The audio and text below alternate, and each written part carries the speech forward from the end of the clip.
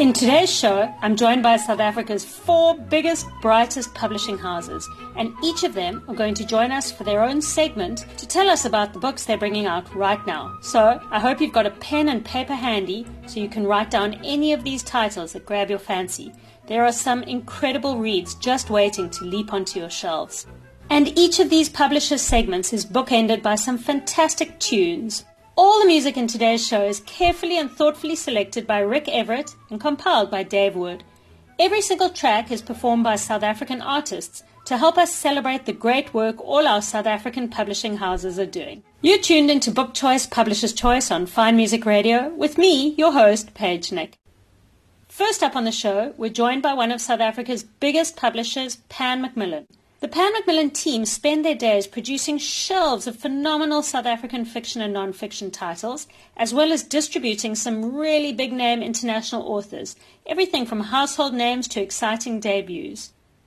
So from us, a big welcome to the show to the Pan Macmillan team, which is headed up by wonderful Veronica Napier, who is the senior publicist at Pan Macmillan. Hello again from myself, Veronica, and Pan Macmillan Publishers.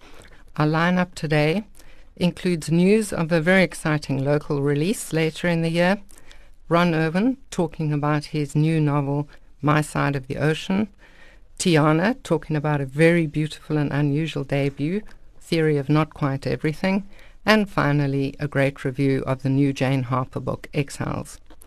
Let me tell you about our big local book of the year. I feel like there should be a drum roll somewhere here, but it's Rassie Erasmus, the memoir of Rassie, releasing in South Africa and the rest of the world in August. It's written by the rugby fundi and radio personality David O'Sullivan. Rassie, as you know, has been called many things, a genius, reckless, but he has always done things differently. With his trademark candor, he will reflect on his career as a player, a coach, his controversies, the failures, and his resounding success. Once again, let me tell you, it's been published in both English and Afrikaans and will be in stores in August. We're very lucky to have with us in studio Ron Erwin, who will be talking about his new book, My Side of the Ocean. His previous book was Flatwater Tuesday, which sold gazillions in the USA. As well as a best-selling author, Ron is a senior lecturer in the Center for Film and Media at UCT. Over to you, Ron. Thanks so much, and it's wonderful to be here, and I'm really appreciating the launch that this novel's had. And I wanted to speak today a little bit about what it's about and also the themes that I thought were the most interesting part of writing My Side of the Ocean that just came out this month. And as you guys can probably tell, listening to this, I'm an American, and the book is about 2 wealthy Americans who come down to Cape Town, like many wealthy Americans do, and they get a house on the beach in Bakoven, and the husband is a banker, and the wife is an artist, and the husband's older than the wife. The wife has a traumatic experience on the water right in front of her house, and that leads her into an interesting situation where she starts an affair with a younger man. And as I've been having people come back to me about the book who've been reading it, they've been saying it's quite interesting to think about somebody affair from a woman's point of view with a man who is younger because they had shared trauma. They had a shared experience that they both have to get over. And it's been an interesting journey for me because it's also about that same woman trying to find her way in Cape Town and moving from just being somebody living on a beach to somebody living as a Cape Townian, to somebody really experiencing the culture while her husband's away. The cats might play, the mice might play, whatever the mice would play, but she's away. And she falls in love with this man. It's a very, very passionate relationship, but it's also a relationship for her to get by a very, very difficult time in her life. And part of it is that she's realizing that Cape Town is the place where she has found her most authentic self as an artist, her way of expressing herself most authentically in a way that she hoped to when she was living in New York City as a struggling artist before her wealthy New Yorker husband met her. And she comes here, and I don't want to call it a book about reinvention. I want to call it a book about invention, a book about somebody saying, I'm going to literally embrace this place, Cape Town, with all its faults, with all its problems, with its water issues, with its electric issues. The beauty here, the life that you can lead here is unique. And I think the story is not just a love story between two people, but in many ways it's a love story to Cape Town. It's a love story to what you can do down here when you are in a really beautiful place, not just the beaches, not just the ocean, but also the more gnarly bits, the parts of the town that maybe the tourists don't get to see. The places down near Salt River, for instance, the places of observatory that don't attract so many well-heeled tourists, and how that can be so incredibly inspirational. And it's a personal book for me in that way, because as an American, I came down here and I was attracted to the wine. I was attracted to the beaches. I was attracted to the kind of more touristy lifestyle. But as time went by, I became more attracted to the life you can lead down here, where you really get to know the people. You really get to know the parts of the real Cape Town that Cape Townians themselves know so well. I also felt that it was a great place for me to invent myself, to really embrace the life that I wanted to live as a writer and as a teacher, which UCT helped make happen for me. Ultimately, it is also a story about realizing your mortality through trauma, through going through an experience that most people would be finding extremely negative, extremely difficult, and then actually saying, you know what, out of this, I'm going to find the person I meant to be. And once that happens, the question then becomes, what do I do about issues of right and wrong? What do I do about this affair that I've started? What do I do about ideas around staying in Cape Town or maybe leaving? And that leads to the final decision that she has to make, which is, I'm an American. I come from New York. I know New York. I know the well-heeled versions of New York. I know Martha's Vineyard. I know Nantucket. I've been to Bermuda. I've been on the yachts. But Cape Town draws me. Cape Town with all its problems. And do I get back on the airplane and leave this place and leave this person and go back to that life? Or do I say, hey, you know what I'm going to do? There's another option here. And that's a life-changing problem. That's a life-changing option that she has to look at. It was great to write a novel from the point of view of a woman. It was great to write a novel that allowed Cape Townians to see their city from the point of view of an American. I'm really glad I've done it, and I'm hoping you will enjoy this novel, My Side of the Ocean. I'll hand over to Tiana Klein to talk more about the debut novel by South African-born Cara Nodder. So, as Veronica said, my name's Tiana, and the book I'm going to be talking about is called The Theory of Not Quite Everything. So it's a new book by Cara Nodder, and there's just so much in the book. So the truth is, I'm not really sure where to begin. But if you've read Lessons in Chemistry by Bonnie Gamus or Oliver Blake's Alone with You in the Ether, it kind of seems to me like math is becoming a subgenre all on its own. But back to the book, The Theory of Not Quite Everything is essentially the story of two siblings. So there's Art Brotherton. He's a genius, kind of like Sheldon Cooper from The Big Bang Theory. And his goal in life is to solve a very important math equation called P versus NP. And you're going to hear a lot about this throughout the whole book. Then there's Mimi, also known as Naomi, who is Art's younger sister, but sometimes she really feels more like his babysitter because her entire life revolves around looking after him. And the reason for this is that when they were younger, their parents died in a horrible car accident, and now they only have each other. But there's also Ray, who is Mimi's best friend from childhood. So in the beginning of the book, Mimi decides that she wants to find someone and fall in love, and Art believes that this is something he can solve with an equation. And he wants to use an algorithm called the secretary problem. And how it works is that when Mimi gets to the 37% mark of men that she's dating, she's going to find the one. It sounds doable to Art, and he sets up a program for her, but then Mimi meets Frank, and Art obviously doesn't like him. So The theory of not quite everything is really, it's about love and math and family and everything in between that. But there are so many interesting bits and twists. So as Veronica said, Cara Nodda, the book's author, she actually grew up in Johannesburg. So the story has a lot of familiar details. When she describes Joburg, you can tell that she like really knows the city. She talks about the jacaranda trees, the weather, and when she moves over to talking about London, it's definitely not a grass is greener situation.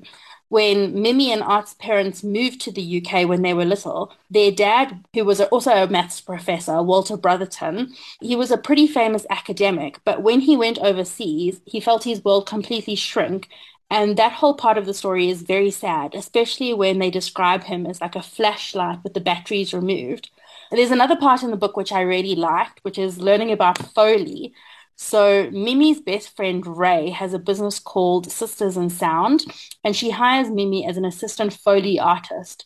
So Foley is when an artist recreates everyday sounds which get added into post-movie production. So it's things like a person will sit in a studio and they'll slap leather gloves together to mimic the sound of birds in flight. Or they'll take two coconut shells and they'll knock them on a table, and that will mean to be a horse's clapping. And I never knew anything about Foley before reading this book, and now I'm completely into it. Yeah, so for me, The Theory of Not Quite Everything is a book with so much depth. It's about love, family, relationships, finding meaning, and maths. Maths is everything, and it's a massive part of this book. And I think it's a book that people really need to get and finish because I did not see the ending coming, and it's still something I think about all the time. Hi, I'm Eileen from Pan Macmillan, and today I'm going to be talking about Exiles by Jane Harper. This is the fifth Australian mystery novel by Jane Harper, and it features her detective Erin Falk, who was also in The Dry and Force of Nature. I'm a huge fan of Jane Harper's books, and the friends I've recommended them to have also loved them. I've read all 5 of her novels, and I must say that Exiles is just as good as the other 4. Because she was once a reporter, Harper is great at dropping you right into the middle of the mystery. Exiles opens in the beautiful wine country of South Australia, with a baby being discovered, safe but abandoned in her pram at a food and wine festival. Her mother has disappeared. A year later, her friends and loved ones gather for a christening, and federal investigator Erin Falk is visiting to join the celebration.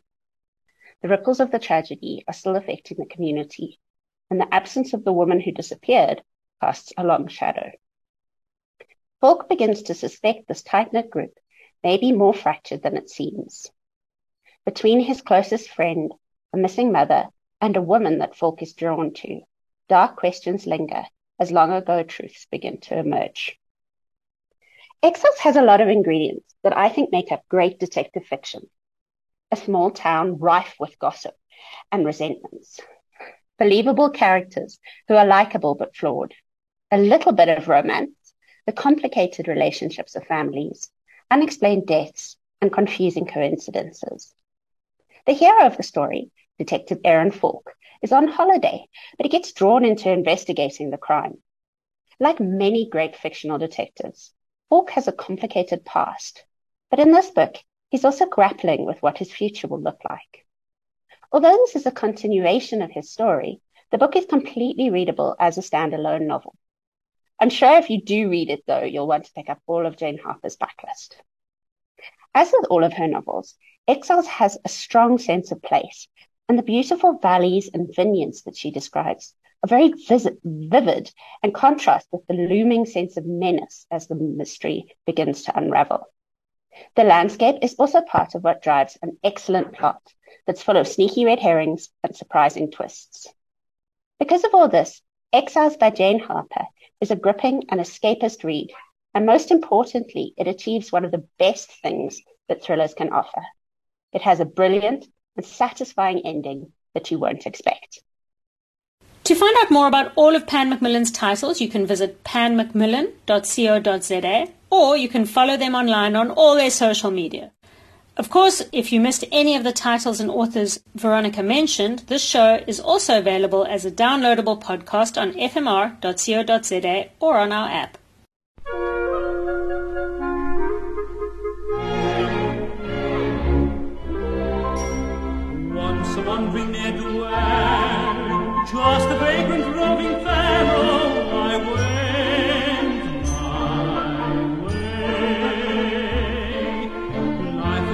a joke to tell, like a lonely Punchinello, my love was dead. But I knew the joke was aimless. Time went on, I liked the nameless. You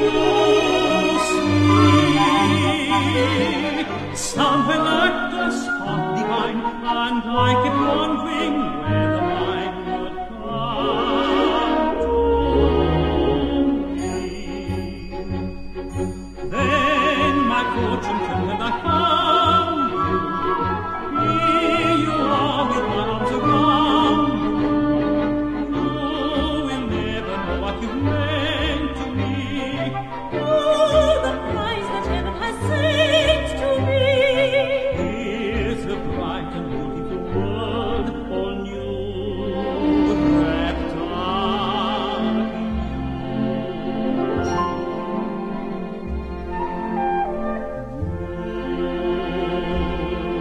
Our love, here in my arms, where you belong, and here you will stay. I'm not letting away. I want day after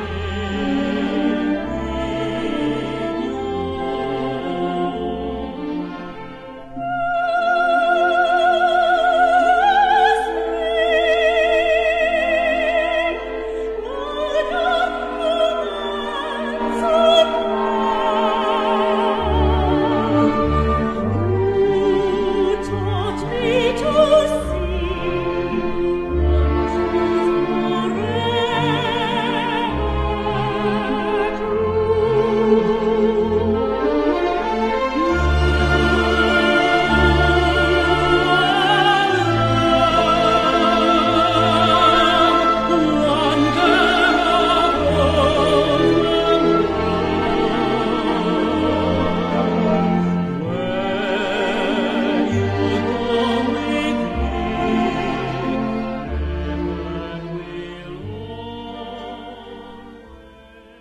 It's Your Love, sung by two wonderful voices, Aviva Pelham and Manuel Escocio.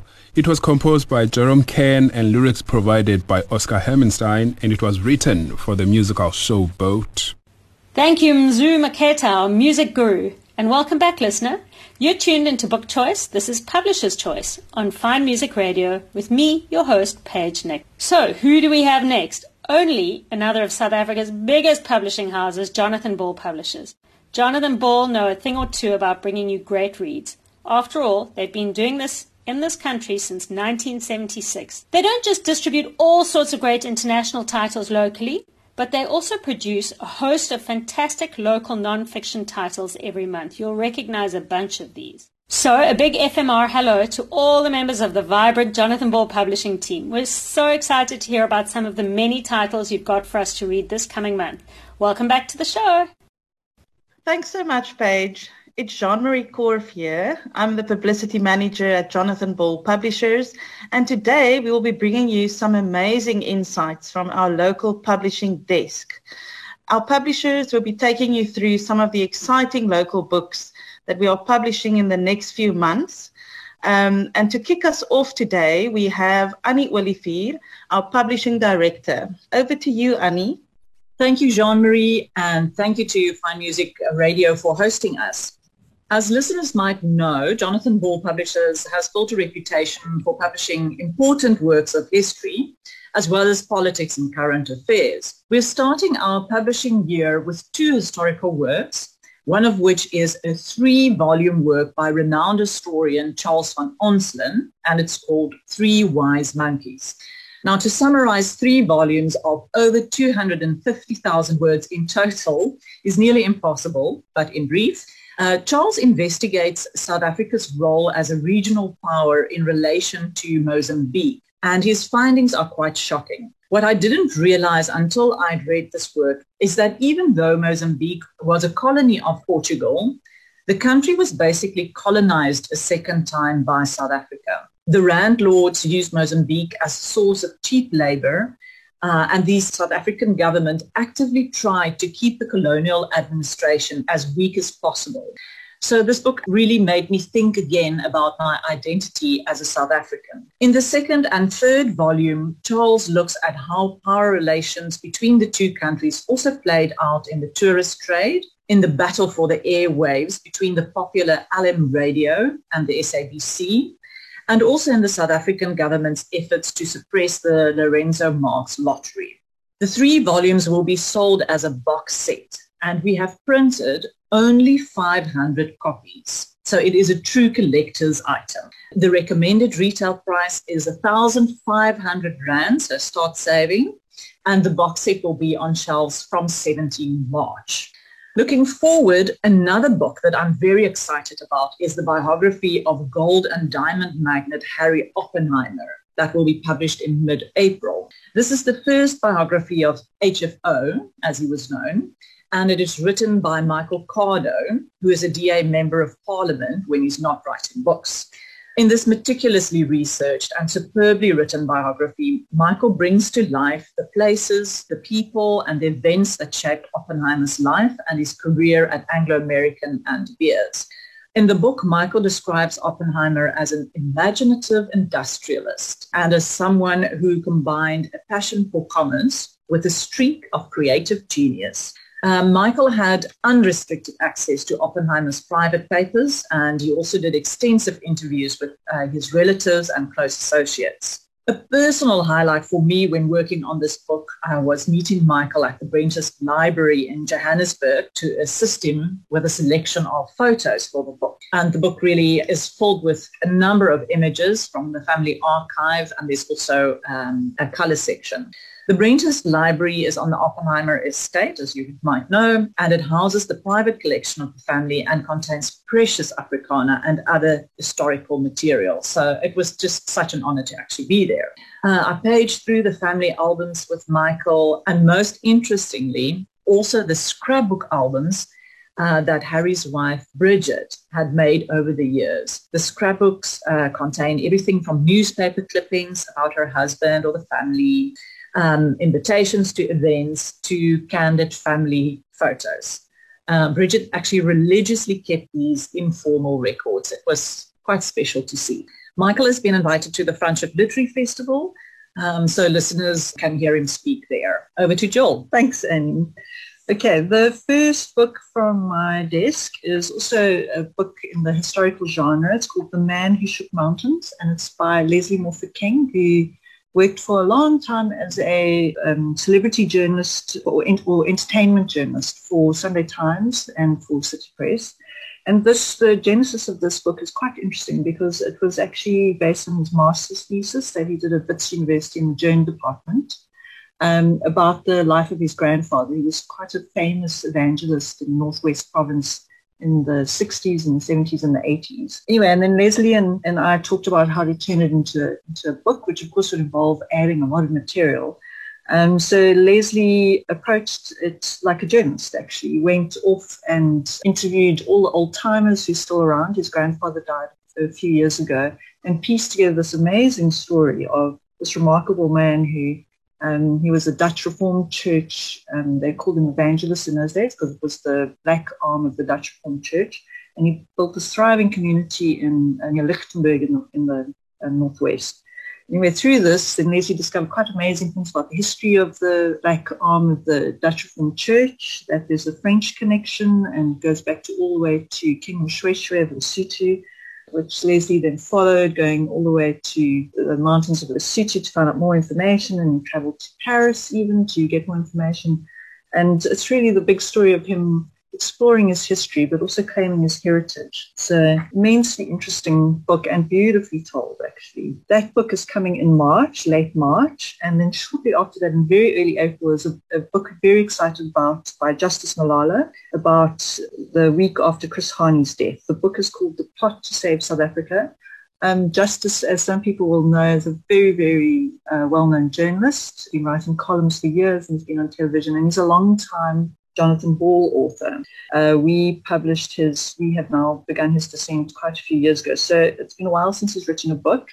And you can tell why. This book has been meticulously researched, huge amounts of new information. He's interviewed everybody that was involved in that very, very dramatic week after Heine's death, which I'm sure people will remember was Easter weekend 1993, so that's 30 years ago, in the week that this book comes out, in the first week of April. So he went to all the people who worked with Mandela, around Mandela and around F.W. de Klerk, because these were the key people trying to bring South Africa back from the brink of civil war in that terrible week. And what's probably most interesting from a publisher's perspective is that he took an American approach. Justice lives in New York these days, of building this narrative journalism in a cinematic style. So each scene is painted meticulously like like you're in a movie scene. And it sort of shifts, from it's 9 a.m. at this time of day, and then it goes to 10 a.m. in another part of the country. So it's quite a different style for South Africa. We don't tend to do this very often, but it works beautifully. It's very, very interesting. Also, a book that we just brought out, but it's worth mentioning because it's also to do with Chris Hani. We published many years ago, about 10 years ago, the seminal biography of Hani by Janet Smith and Beauregard Trump, called Hani, A Life Too Short, and we just reissued that, and it's already on the shelves. Of course, Hani is a huge historical figure. People always sort of revisit his death every year and think, well, what would South Africa be like today if he had not died? He was a man of peace, and he was a great intellectual, very charismatic, but famously against corruption. So that's always something we are curious about. Justice, for his part, really explores not really the conspiracy theories, but was Janus Vallis the lone gunman? That's also something that has remained a point of interest through the years, and that's something that Justice really gets into in his book. And the last book that I'm going to chat about is coming out in late April, so it's still a while, but it's worth noting. It's by Prince Mashele, who is a very well-known political commentator and political scientist. He's written for the Sowetan for many years, and he's often on TV and radio talking about politics. And the genesis of this book is quite fascinating. It is an unauthorized biography of him and Mashaba. Prince, for years, was extremely dismissive as Mashaba as a politician, and was very outspoken about that, until he read an American book about outsider politicians like Trump and Zelensky, Emmanuel Macron in France. And he started to look at Mashaba in a different way and thought, well, maybe Mashaba can come from the outside and, become some kind of force in politics. So he went to Mashaba when he was still mayor and said, I'd like to follow you around. I want to do a biography, but I want complete independence. And Mashaba gave him the access. So he spent more than a year, about 2 years, in Mashaba's office when he was the mayor, at home. And it makes for absolutely fascinating fly-on-the-wall stuff. You can hear you heard the phone calls Mashaba and Mr. Maimane were making when the fallout of the DA was happening. And Maimane's wife, for instance, was talking to Herman's wife, and all sorts of stuff going on. When there's visits from the EFF, because remember they were part of the Joburg coalition, he's there to listen in on it. So, when Malema comes along, he's there watching them interact. It's a very, very interesting book, and Prince is an extremely entertaining writer. He's very irreverent. He's quite jaundiced about politicians in general, so it's a lovely book to look out for. And now it's over to you, Sibongile. Thank you, Jill. My name is Oile Machika. I'm the new publisher at Jonathan Ball. The first book from my desk this year was The Boer Invasion by John Leban. This was a buy-in from our friends at Hillian Co. in the UK, and we were interested in this book because we felt it gave a new perspective to a familiar history. In this book, John Leban, who is an expert in Anglo-Zulu history and wars, retells the story of the Groot Trek and the Battle of Blood River. In this book, he gives the geopolitical context of the time and the environmental factors that led to the decisions that the leaders made in these battles. With the Battle of Blood River specifically, he tells the story from the context or the lens of the Zulu kingdom and people. The next book from my desk is The Inheritors by Eve Fairbanks. Eve is an American journalist and has lived in South Africa for more than 10 years now. On arrival in the early 2000s, she was fascinated by this country and, of course, our young democracy. But over the years, she learned that there is much that still troubles this country.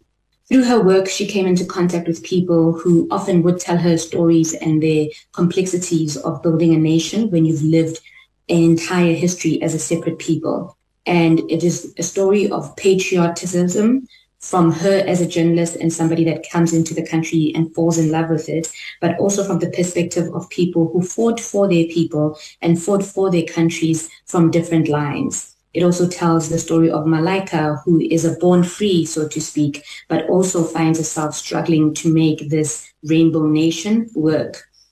This book has received many accolades and great reviews.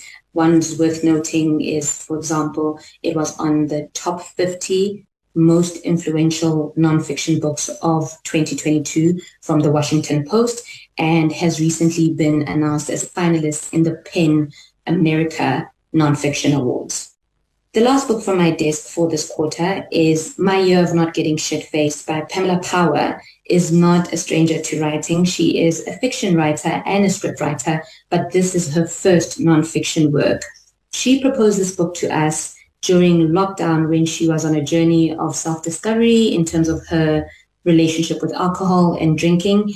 And through trying to work through some of that trouble and try to live a more sober life, she discovered that we don't all have to go to AA. Some of us must just practice moderation, but also we do need to examine what a drinking society looks like and what drinking culture does to our society. While working through her own issues, she also discovers some traumas that she experienced as a child due to her parents drinking, and also deals with that, trying to ensure that this generational problem does not get passed on to her kids. Although it deals with some serious matters like drinking and alcoholism and drinking culture, this book is written in a light, cheeky, self-deprecating way that I absolutely love. And it's really fun to look at ourselves and where we've been with COVID, with drinking, with the drinking bans, and what a fun society South Africa can be, even as we face trouble. Those are my 3 titles for the first quarter. Thank you.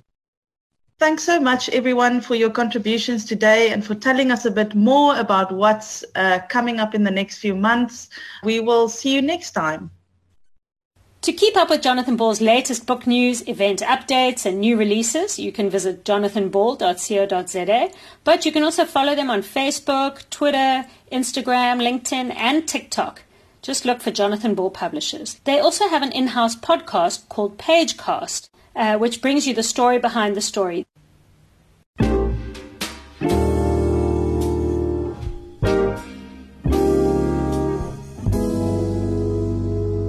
Love is lovelier the second time around, just as wonderful, with both feet on the ground. It's that second time you hear your love song sung, makes you think perhaps that love like you is wasted on the young. Love's more comfortable the second time you fall, like a friendly home the second time you call. And who can say what led us to this miracle we found? There are those who bet that love comes but once, and yet, oh, I'm so glad we met the second time around.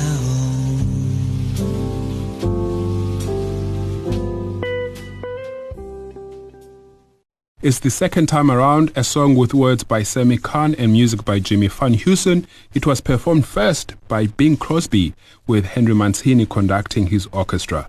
And we heard it performed there by our very own Gavin Minter here on Fine Music Radio. Thank you, Mzu. My name is Paige Nick, and you're tuned into Book Choice, Publisher's Choice, for an hour of the latest What to Read news brought to you by South Africa's leading publishing houses. Next up, we're joined by Viz Chetty from Penguin Random House. The Penguin publishing team always has a fantastic selection of fiction and non-fiction on the shelves for you to choose from, which is why we're so delighted to welcome Viz to the show. Viz is the sales manager at Penguin Random House, and he's going to be bringing us the best of Penguin's current fiction, non-fiction, and of course children's books.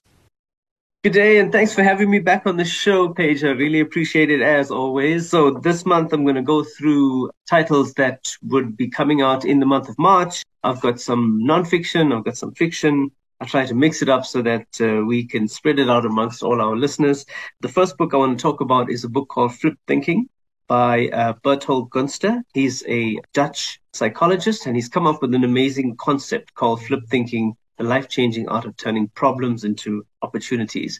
Now, he's been doing a training program and shows since 2001 on this subject.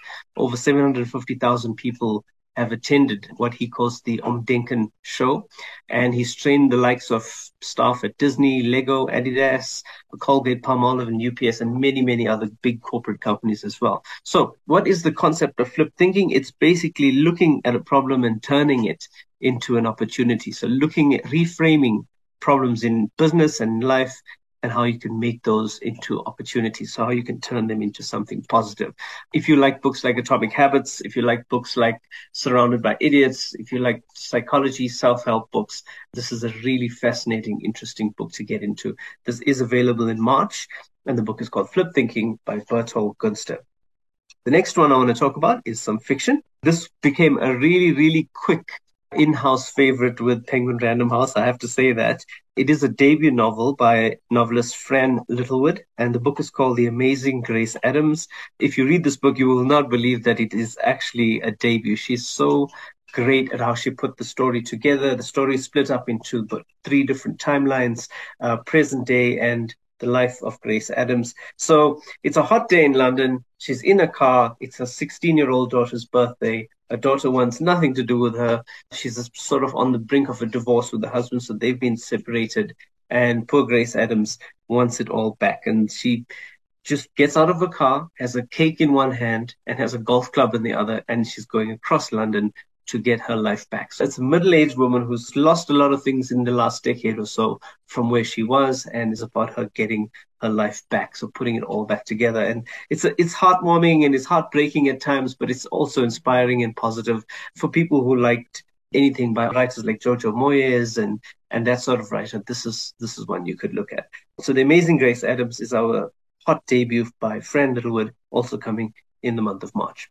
The next one is probably one of my personal favorites for the year so far. I love Harlan Coben. I've said this on various shows that I've done and at the presentations that I do. He's one of my favorite commercial crime fiction authors. I think he's just fantastic. He cannot miss. Every book that he comes out with is just as entertaining, just as fun, and easy to go through. And this book, I Will Find You, by Harlan Coben, is coming in March. It's a big one for us. It is a standalone novel, so it's not part of the other series that he's done. It is about a man who's up in prison for 5 years. He's been accused of killing his 3-year-old son. He's been estranged from his wife, who's now moved on and remarried, and he doesn't really want to see anyone. He's in prison, and he gets a visit from his sister-in-law, and she shows him a picture. And in the picture, in the back and the background of this picture, is a little boy. He's about 8 years old. And he has a very specific birthmark.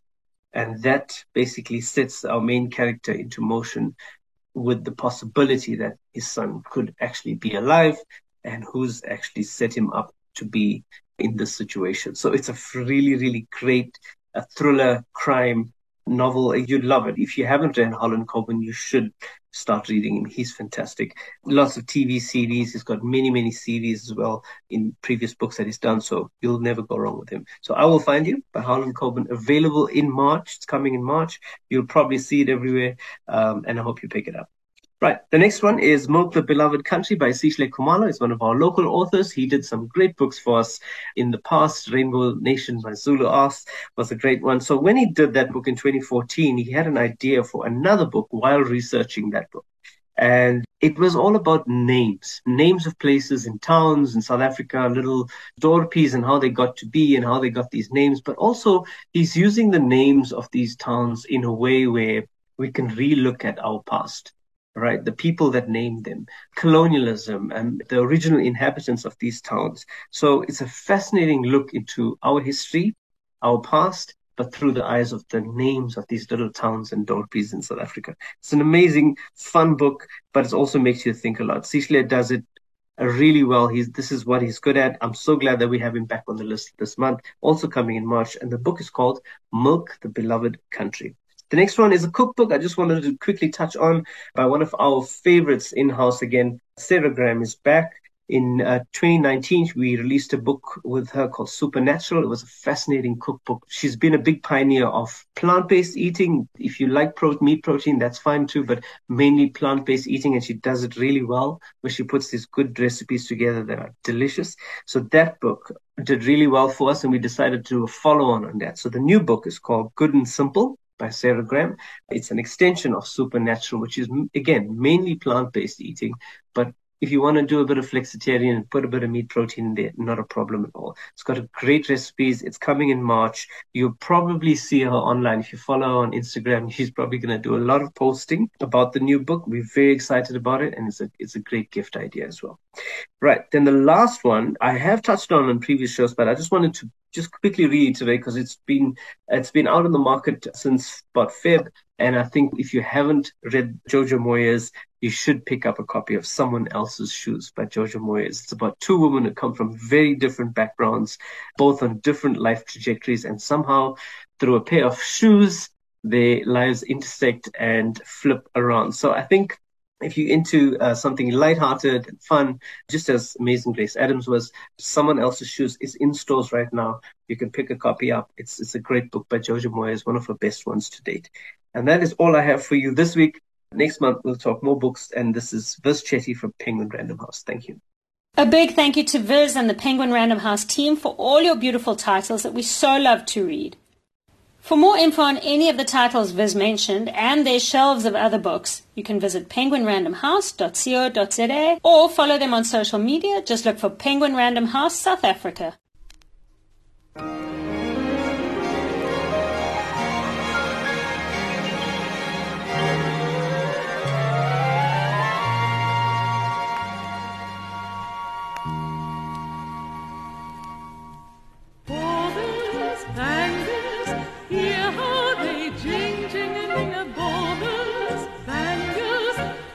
Shiny beads, sparkles, spangles, my heart.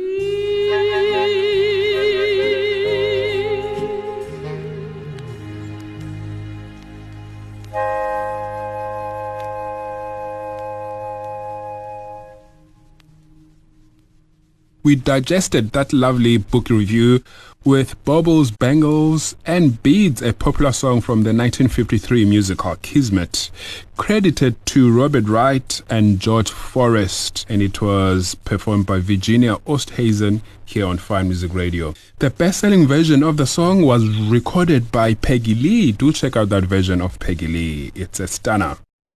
Thanks so much, Mzu. And if you've only just tuned in, dear listener and reader, you're listening to Book Choice, our special Publisher's Choice edition with me, your host, Paige Nick. And no worries, there are plenty more books still to come. So last but not least, to round up today's show full of books, our final segment comes straight from South Africa's biggest bookseller, Exclusive Books. We're joined by Batya Bricker. She's the General Manager, Books and Brands at Exclusive Books, and she's going to be sharing a feast of some of her favorite fiction and non-fiction titles that you'll find in your local Exclusive Books right now. I love the way Batya reads, and I can't wait to hear what she's got for us. Hi, I'm Batya Bricker, the GM of Books and Brand for Exclusive Books, and today I wanted to talk about lost worlds, other worlds, and the way books can take us there. Exclusive Books' selection of recommended titles for March captures this in some of the gems featured. The first is a book called 100 Saturdays, Stella Levy and the Search for a Lost World. It's a multiple award-winning book about Stella Levy, who had never before spoken in detail about her past. She meets Michael Frank, who's a journalist, who comes to her Greenwich Village apartment one Saturday afternoon to ask her a question about the Judaea, the neighborhood on the Greek island of Rhodes, where she'd grown up in a Jewish community that had thrived there for half a millennium.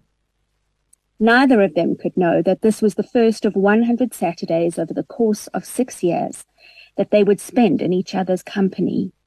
During these meetings, Stella traveled back in time to conjure what it felt like to come of age in this luminous, legendary island, which the Greeks conquered in 1912 and then continued to administer even after the Germans seized control in September 1943.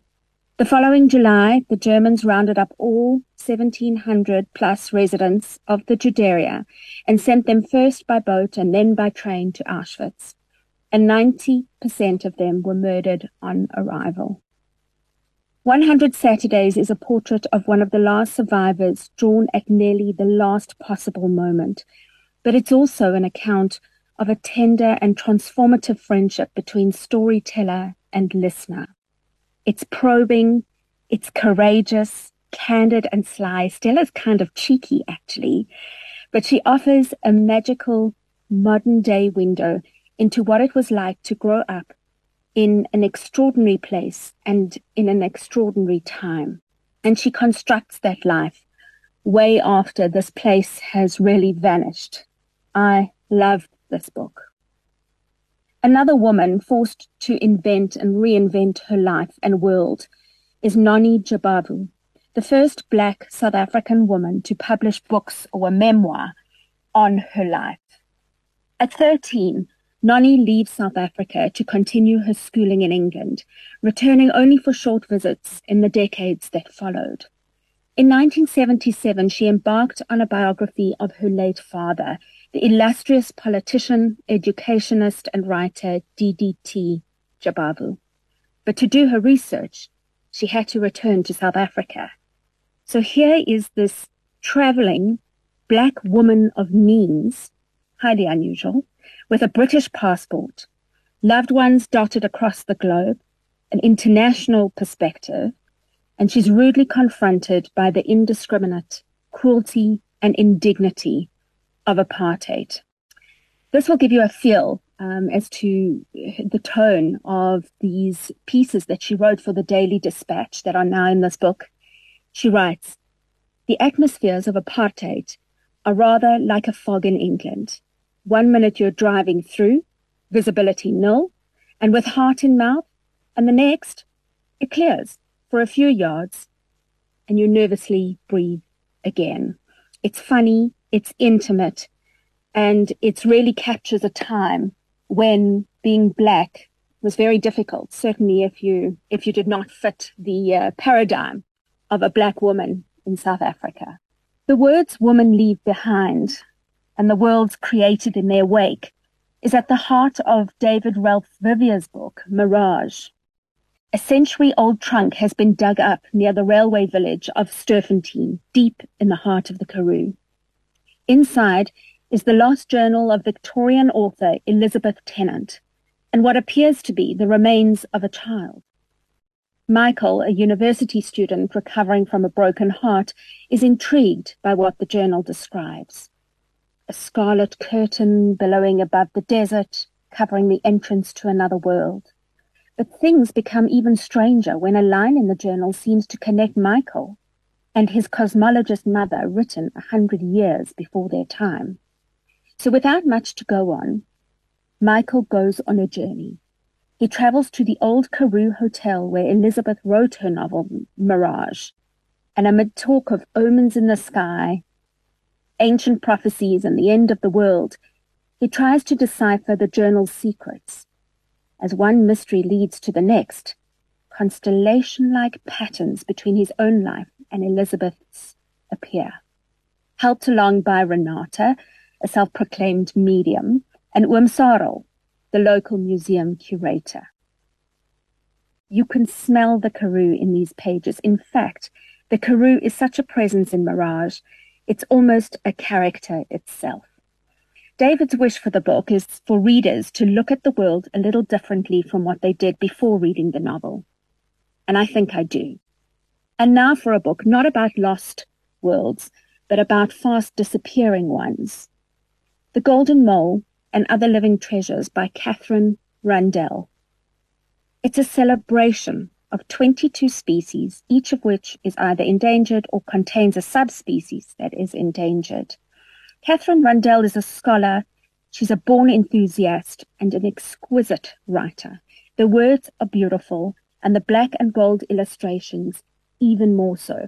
This was a book that was picked actually for Christmas in Frankfurt, but it didn't arrive in time all over the world. The artist didn't meet the deadline. So we have it now in March. Some of Rundell's enthusiasms are surprising.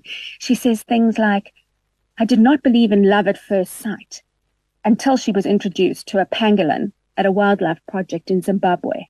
Even when the book turns to more obviously lovable creatures, it's full of weird and wonderful information, like giraffes drop into existence a distance of 5 feet from the womb to the earth, and within minutes can stand on their trembling catwalk model legs and suckle at their mother's 4 teats, biting off a little wax cap that had formed in the preceding days to keep the milk from leaking out.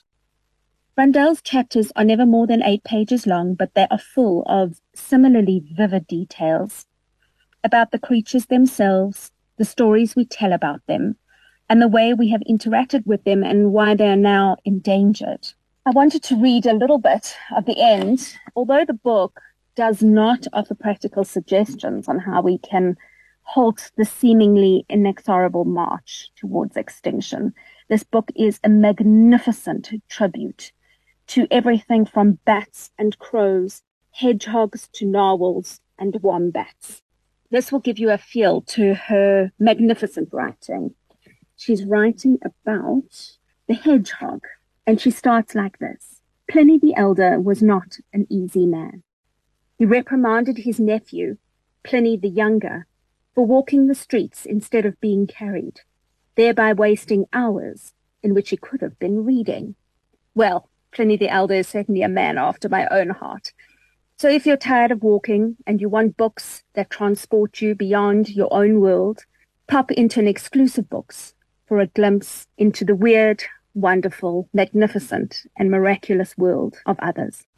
A huge thank you to Batya Bricker, General Manager of Books and Brands at Exclusive Books. If the book you seek does truly exist, all you need to do is ask at your local Exclusive Books, or you can look online at exclusivebooks.co.za. And believe it or not, that just about wraps up this edition of Book Choice, our Publisher's Choice edition, here on Fine Music Radio with me, your host, Paige Nick, and our musical guru, Mzuma Keta. We'll be back with our regular Book Choice show, packed with reviews and author interviews in 2 weeks' time. My thanks as always to the FMR team and all the publishers who've joined us to share their books with us. That's Pan Macmillan, Penguin Random House, Jonathan Ball Publishers, and of course Exclusive Books.